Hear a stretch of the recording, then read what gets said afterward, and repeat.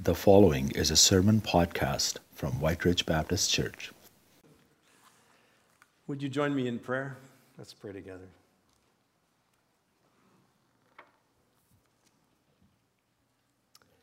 Lord our God, this morning we celebrate the grand reversal of things, oh God.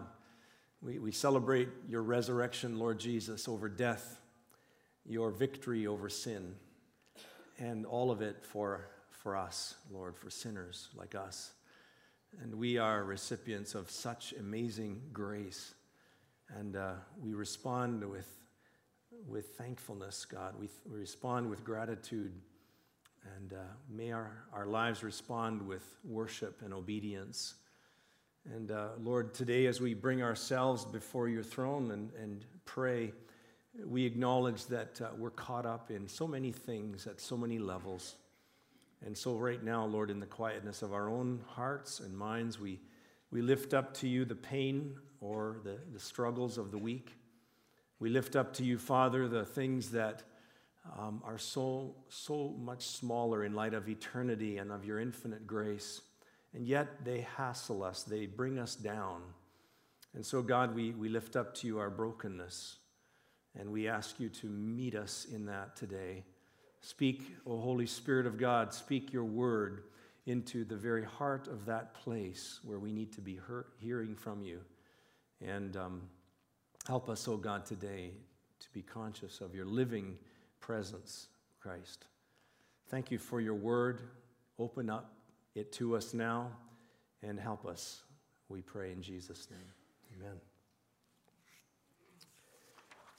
Several years ago, I read a book by a Sri Lankan author by the name of Ajith Fernando. It was called The Supremacy of Christ. And he tells a story in that book about a Muslim man in Africa who was converted to Christ, to Christianity. And afterwards, his Muslim friends approached him and asked him why he had turned to Jesus Christ.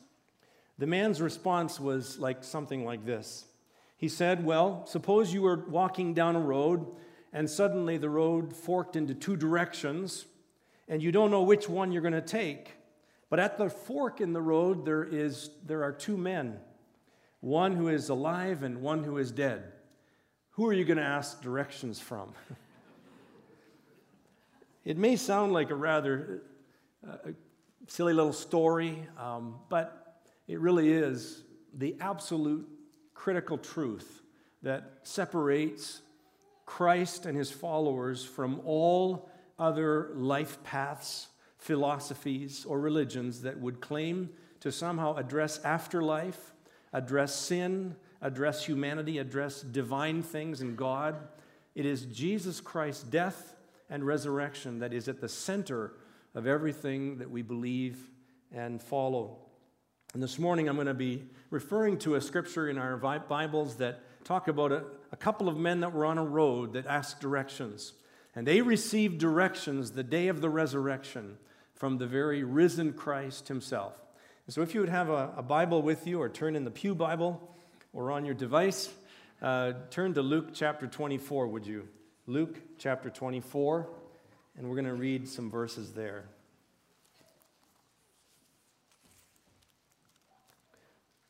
Luke chapter 24, and we're going to begin in verse 1. And if you're able to stand with me to hear the word of God, please do so now.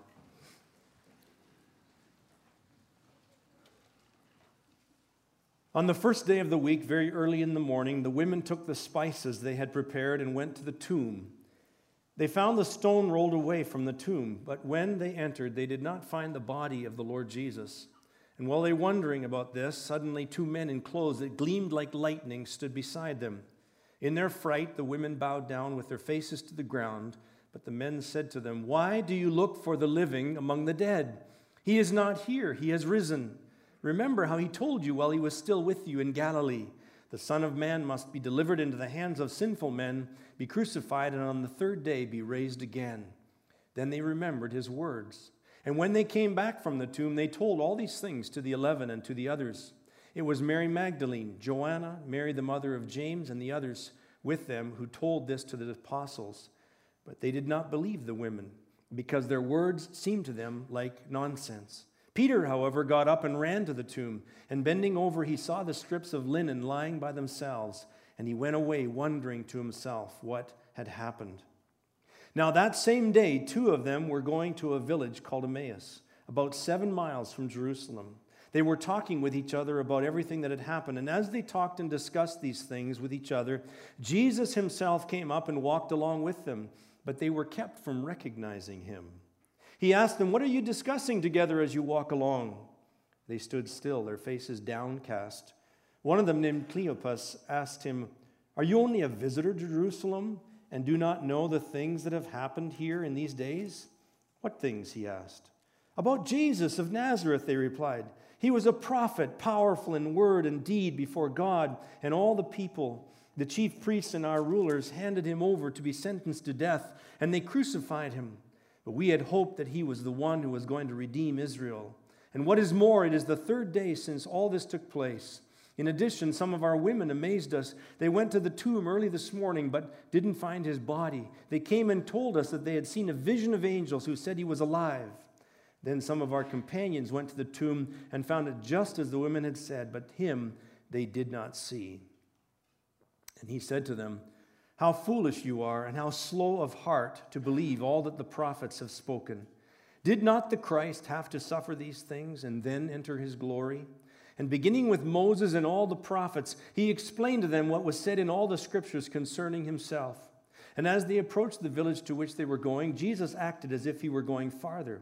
But they urged him strongly, "Stay with us, for it is nearly evening. The day is almost over." So he went in to stay with them. And when he was at the table with them, he took bread, gave thanks, broke it, and began to eat it, to give it to them. Then their eyes were opened, and they recognized him, and he disappeared from their sight.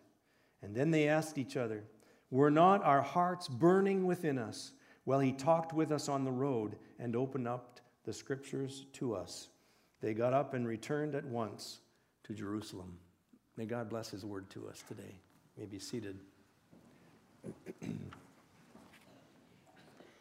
I hope you notice in this scripture the radical transformation that takes place between what occurs in verse 17, where 2 men are walking with their faces downcast, and what occurs in verse 32, where their hearts are burning within them. There's something that has to account for those 2 bookmarks in this story that changed the whole countenance and action of these 2 men.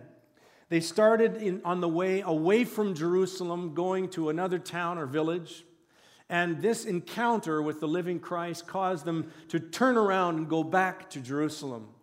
I wonder if this story isn't somewhat of a commentary on many people today. Many people today who were once maybe professed Christ followers have turned their backs on the church, turned their backs on religion, turned their backs on this Christ that they've believed in. And they're walking away from it. And what is needed is what is exactly what these 2 needed, is they had to have a personal encounter with the living Christ. The same message that Jesus gave to these men is the message that many people today need to hear. It's kind of the message of saying, wait, don't be so hasty in your judgment. The story has not been fully told. You're judging it before its appointed time. That's the same message these men needed to hear, and it's the same message that many people today need to understand. They walk away in disillusionment from their faith, but they really don't understand the full picture of what is going on. They needed an encounter with the risen Christ. In a nutshell, I would like to suggest to you that the key word in this whole chapter is the word open. And I'm going to demonstrate to you that there's various things that had to be opened in order for these people to have a radically altered view of life and their purpose in living and their faith. We see in chapter 24 of Luke that the chapter begins and there is an open tomb that had been closed. And that is critical to what we're going to be talking about today. We see the chapter end many verses later at the end of the chapter, and there is the heavens that are opened, and Jesus Christ himself is received up into heaven as the disciples stand on the hillside and watch it happen. And between those two events, the resurrection of Jesus Christ from the dead and the ascension of Jesus Christ into heaven, there's a whole bunch of other things that are opened. And today I want to show you that these are things that we also need to have Jesus Christ open in our lives. First of all, we see that Jesus opened the Scriptures to these two. He opened their minds so they could understand, and He opened their spiritual eyes so that they could see. Let's take a look at this. I hope that you know that in your own experience, you need a Road to Emmaus experience.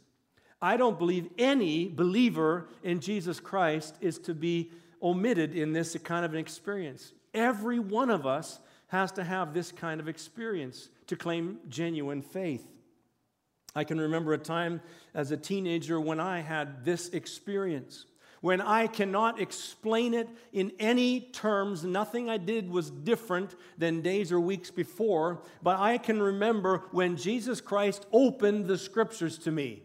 I was 16 years of age, and I cannot explain why it was that instead of getting off the bus and arriving at home and going to the one room to watch TV, I went to the other room and I opened my Bible. I can't explain why that happened. But at the same time, I can tell you that as I did that, Jesus Christ opened my mind in a way that it had never been opened before. I had grown up in a Christian home. The Bible was read. I had grown up in a church that preached the Bible. And yet I could say at that time, at the age of 16, that really I had not had the Scriptures opened to me, though many preachers had preached to me, and I had not had my mind opened, and my spiritual eyesight had not yet been opened until that season of my life at the age of 16. I had already been baptized 4 years earlier or so, and I had such an experience at the age of 16, I felt I wanted to be rebaptized. I didn't get rebaptized. I don't think it was needed. Just like these two that were walking on this road were already followers of Christ. But friends, I don't know what would have become of them if they had not had an encounter with the risen Christ.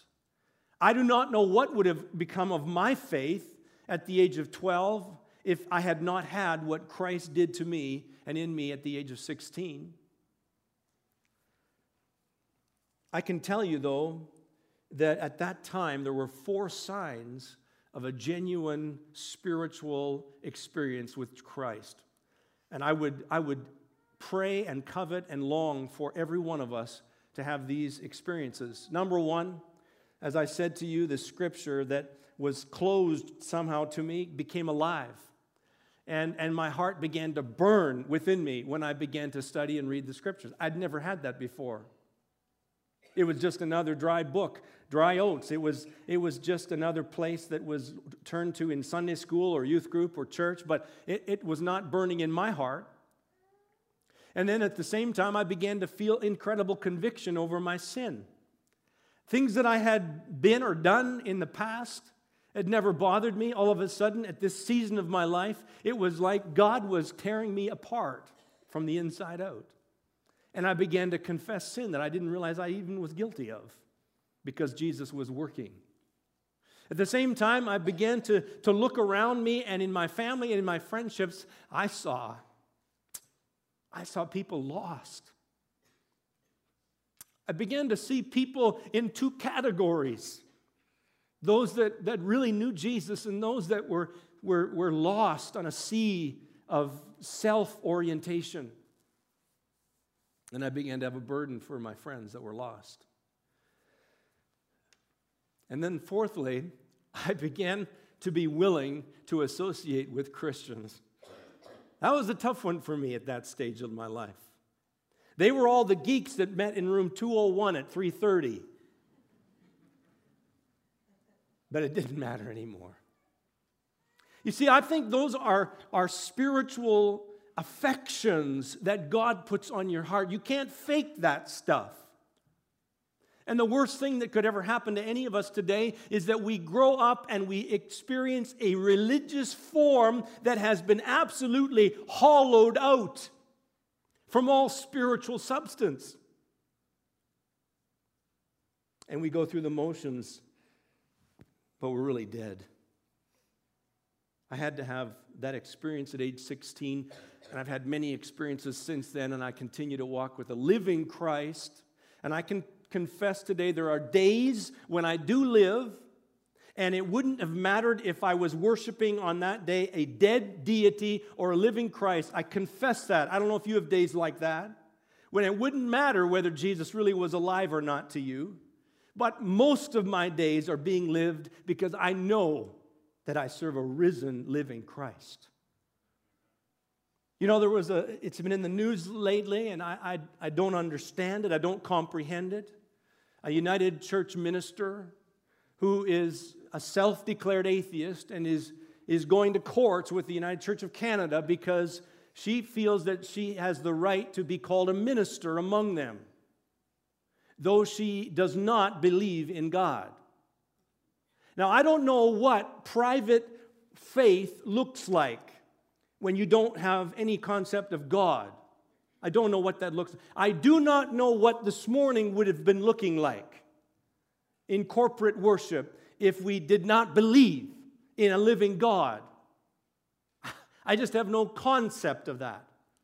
I have no idea how it is in the United Church that a minister or a church could belong to an organization that claims to be Christian. I know from the North American Baptist Conference perspective that we as an individual church, White Ridge Baptist Church, only belong to the bigger body of North American Baptist Conference because through our doctrinal statement and our beliefs and our practices, we belong to an association of churches that are faithful in certain things that we've agreed upon are necessary to be called Christ followers. If we didn't believe that, we'd not be part of the association, and then the association would not be part of the conference, and we would just be a floating bubble.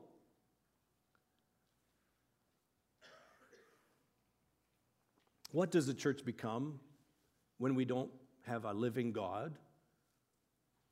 It becomes a secular, humanistic group that might have very noble goals of community building and justice on earth. I affirm those goals. But when we take God out of the equation, we are going to accomplish nothing that will consequent or result in eternal gain. Let's take a look at the scriptures that we're looking at today in Luke 24. And before we get into the subjective experience of these two men, I want to take a look at the objectivity of this passage and the fact that the whole event is prefaced by the resurrection, the historical, bodily, physical resurrection of Jesus Christ from the dead. We believe in the historical truth of the death of Christ. Without this, any kind of subjective experience that you and I might have, any kind of spirituality we might have, any kind of visions or dreams or whatever you might want to say is a spiritual experience, it is not of genuine nature in terms of God, the divine one, God. You might have experience, but it's not going to be a kind of God, biblical, Christian, divine spiritual experience. There are other spirits around, but it's not going to be the Holy Spirit that drives that. And none of it matters if it's not founded on the historical reality of an empty tomb. You know, the best way I could explain this is to draw your attention to the cross that's on the stage. And on this cross, there are, like in any cross, two pieces of wood. There is a vertical and a horizontal piece of wood. And the vertical piece of wood stands for the historical truth of the message of Jesus Christ. It is grounded in the substance of a real Jesus Christ, God, an eternal God who became a man, who lived a life, who died on the cross. The wrath of God poured out on him and was then raised from the dead to live forevermore and to usher in our lives into that kingdom where he reigns as Lord. That is the historical substance of our faith. And you'll notice that the other the horizontal member is hanging on the vertical member. It's not the other way around.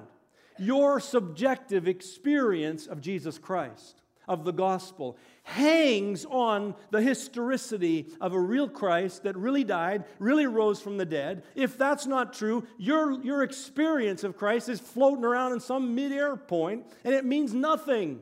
It might be an act of your own imagination. And so I begin by saying that the first thing we need to know that was opened was there was an empty tomb. A tomb was opened. And the tomb was opened not so that Jesus could get out. The tomb was opened so that witnesses could go in. Come and see. Go and tell. That's the message of Easter. Secondly, I want to share with you that the scriptures were opened that day. From scriptures that were closed to scriptures that were open. In verse 15, it says in this scripture that these two men were talking and discussing. The two words have to do with this idea of communing or sharing, and then this deep debate. It's like the word could mean investigating together. So they were not in this casual conversation. They were in deep conversation about the things that had just taken place. And as they're confused about matters, Jesus comes and walks beside them and begins to ask them questions. What a Bible study that would have been, with the living word explaining the written word to these two believers. And for 2 to 3 hours, Jesus walks and he explains from Moses and all through the prophets how these things had to be fulfilled. The verse 27, the Greek text uses the word, he explained to them the scriptures. And the word there is an English word for expound. He expounded on the scriptures. That's what expository preaching does. You see, what is the goal? What was Jesus doing? He was getting all the stuff that was in the way out of the way. He was decluttering the scripture. He was exposing what's really there. He was not imposing anything on it. He was exposing what was there. That's the goal of expository preaching, is get to it, get out of the way, get the clutter out of the way, just expose what God's word says. That'll do it. That's what Jesus was doing. From Moses and through the prophets, he was exposing what was going on. As Doug mentioned earlier, next Sunday we'll begin a series on the Gospel of John, and myself and many others are going to be expounding and explaining and expositing the Scriptures. And our goal is to somehow just expose what's there and get out of the way. Now, you can't get out of the way fully, because you see, whenever the Word of God comes, it always comes incarnate. It always comes through a messenger. But the messenger must not get in the way of the message. The messenger must only accompany the message so that it exposes more of the reality of it. And so we see in the Scriptures that Jesus opened and he explained the Scriptures. And it says in verse 32 that as they reflected on that Bible study, it says, did our hearts not burn within us? Have you had that experience? You're reading, you're studying the Scriptures, and you're all alone, just you and God. And God somehow just begins to turn the light on, starts to warm the cold heart. And you realize this is so much more deep than the crap I'm watching on TV. This is substance. This is the stuff that is absolutely life-altering. This is what I live for. This is spiritual food. Have you had that experience? That's that burning heart sense. That's what God wants for every one of his children. You know the difference between a good sermon and a great sermon? Is that at the end of a good sermon, people say, that was a good sermon. And at the end of a great sermon, people say, what a great Christ we worship. You see, we got to get out of the way and let the Scripture speak. And then when it's being explained and the hearts start to burn, then you know, oh God, the Spirit is present to do his work, to open up the Scriptures. I'll take your questions after, and we can address them next week, Aliona. Thank you. Yeah, we could just go too long otherwise. Okay, sister? Let's go on to the next point. From eyes that are closed to eyes that are opened. And in verse 16, it says there's something that held them from recognizing him. And that word held is like a grip. It's like it held them back from recognizing Jesus. What is it that holds people back from recognizing Jesus today? Is it pride?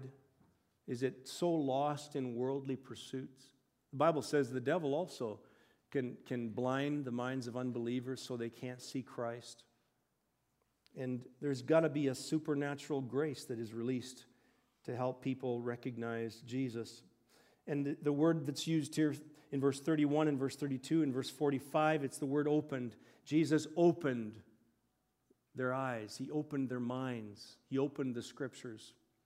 You know, the word is used for other things. Jesus, in his ministry, he'd come upon a deaf man. He'd touch his ears, and his ears would be opened to hear.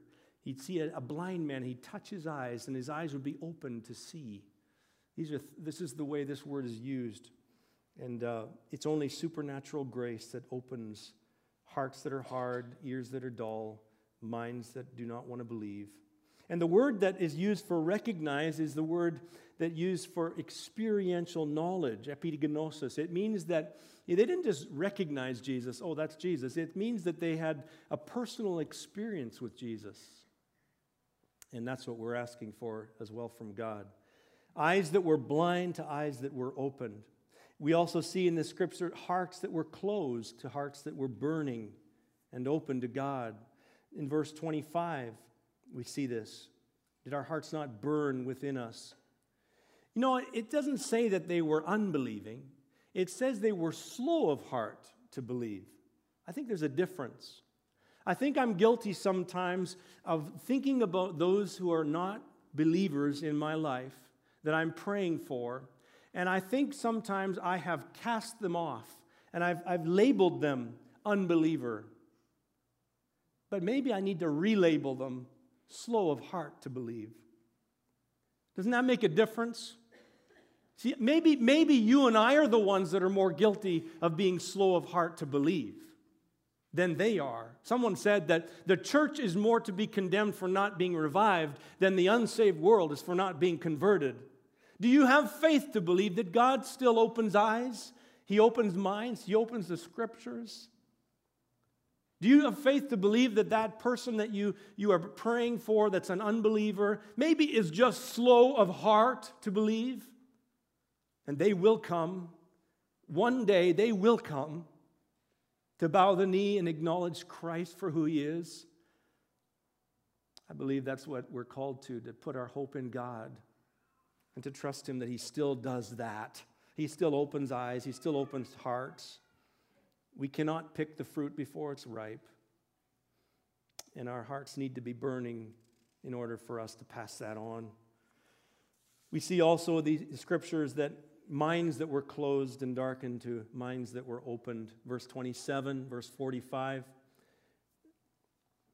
It doesn't stop on the road to Emmaus, as you'll notice in Luke 24. These two men turn around, they head back to Jerusalem. They walk into the room where the disciples are, and they find them, and they have already witnessed as well the risen Christ. They've already had an experience. Peter and John have had that. And so they're excited, and they tell them.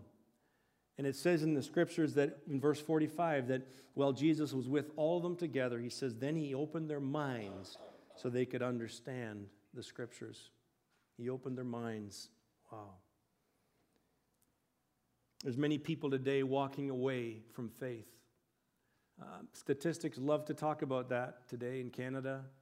They talk about the generation that is being lost, the people that are walking away from the church and organized religion. We hear about it all the time. Friends, I believe that Jesus Christ still opens minds and hearts and eyes, spiritual eyes. I believe that Jesus Christ is still the one who is wooing a people to Himself. There are people that are on their way away from Jerusalem right now, and they're going to turn around. There's people in your life right now that maybe you are already praying for. God's going to turn them around. They're going to turn around, and they're going to acknowledge the Son of God in their lives. You've stopped believing it maybe. God wants to remind you this resurrection morning, He's still alive. He's still got a church. He's going to save people. He just wants you to be patient. He wants you to know the story's not fully written yet. There's a second coming that He is getting His church ready for. And so it says He opened their minds so they could understand. the Scriptures. How do we respond to this text in Luke 24? How do we end our sermon this morning? I'd like to share a story with you as we conclude about something that occurred about 20 years after the resurrection. Now, it wasn't until 1945 when this was found out. It was in 1945 in an archaeological dig outside of the walls of Jerusalem when a Jewish professor named E.L. Sukenik discovered in the suburb of Jerusalem 5 sealed caskets. And when they opened the 5 caskets, they found the remains of 5 bodies, and from the coins and the other artifacts that were in with the corpses inside the caskets, they discerned that it was from around 40 to 50 A.D. So between 10 and 20 years after the resurrection of Jesus Christ from the dead. Incredible find that they talked about. And two of the five caskets, there was an inscription attached to the corpse. The one said this. It said 2 words, Jesus help. And the other one, it said this, Jesus let him arise. It must have been loved ones that put that on the corpse as they buried it. Jesus let him arise. 20 years after the resurrection of Christ from the dead, there were still people in Jerusalem believing in the power of Christ's resurrection. And I wonder, perhaps, I'm just saying this is a perhaps, I wonder if one of those 2 that were on the road to Emmaus away from Jerusalem and had turned around and went back and had an encounter with the risen Christ, I wonder if they settled in Jerusalem. And I wonder if some of these men in these caskets were witnessed to by these 2 men from the road to Emmaus. And they shared the Scriptures. They opened up the Scriptures to other friends in Jerusalem. And the Holy Spirit accompanied that encounter, and He opened up their minds. He opened up their spiritual eyes. He opened up their hearts, and they received Jesus. They came to believe that resurrection was possible. There is eternal life. Forgiveness from shame and guilt is possible. It's found only in what Christ paid for at the cross, and they were saved. And somebody just put a little note in there, Jesus, let him arise. And what it makes me think of is that I wonder who in our lives will die this coming year. Who in our lives will die this coming year, and because we are faithful to simply in a conversation open up the Scriptures. Yeah, okay, the whole countercultural thing, the whole world is talking how stupid it is to believe in God and all that stuff. You know, you don't want to be on the wrong side of history. No, you're going to take a step in boldness. You're going to share the true truth of Christ. And as you do so, the Holy Spirit is going to accompany, and He's going to open their minds and their hearts and their eyes. And they're going to die, maybe in the coming year, but they're going to die believing. And one day we'll see them in the resurrection. Let's pray. Father our God, we humble ourselves before you. Lord, we confess that so often we're not capable of taking in the depths of the truth in your word, the reality of your resurrection, the finality of death, the eternality of life, and all the things that accompany it. Lord God, we can't take it in. It's too much for us. We need you, Holy Spirit of God, to open our spiritual eyes. We need you to open our minds. We need you to open our hearts so that we can be resurrection people, that we can point others to you, O Lord. So come, Holy Spirit of God, and help us in our feeble attempts to open the Scriptures and to share with our loved ones. Lord, help us, O God, to see your Spirit make alive those that are dead in sin. Thank you so much for the truth of this day. We pray in Jesus' name. Amen. Let's, as a church, take a moment. When's the last time our hearts warmed within us when we prayed, "Our Father who art in heaven, holy be your name"? When's the last time that it get right to the core of our hearts, "Your kingdom come"?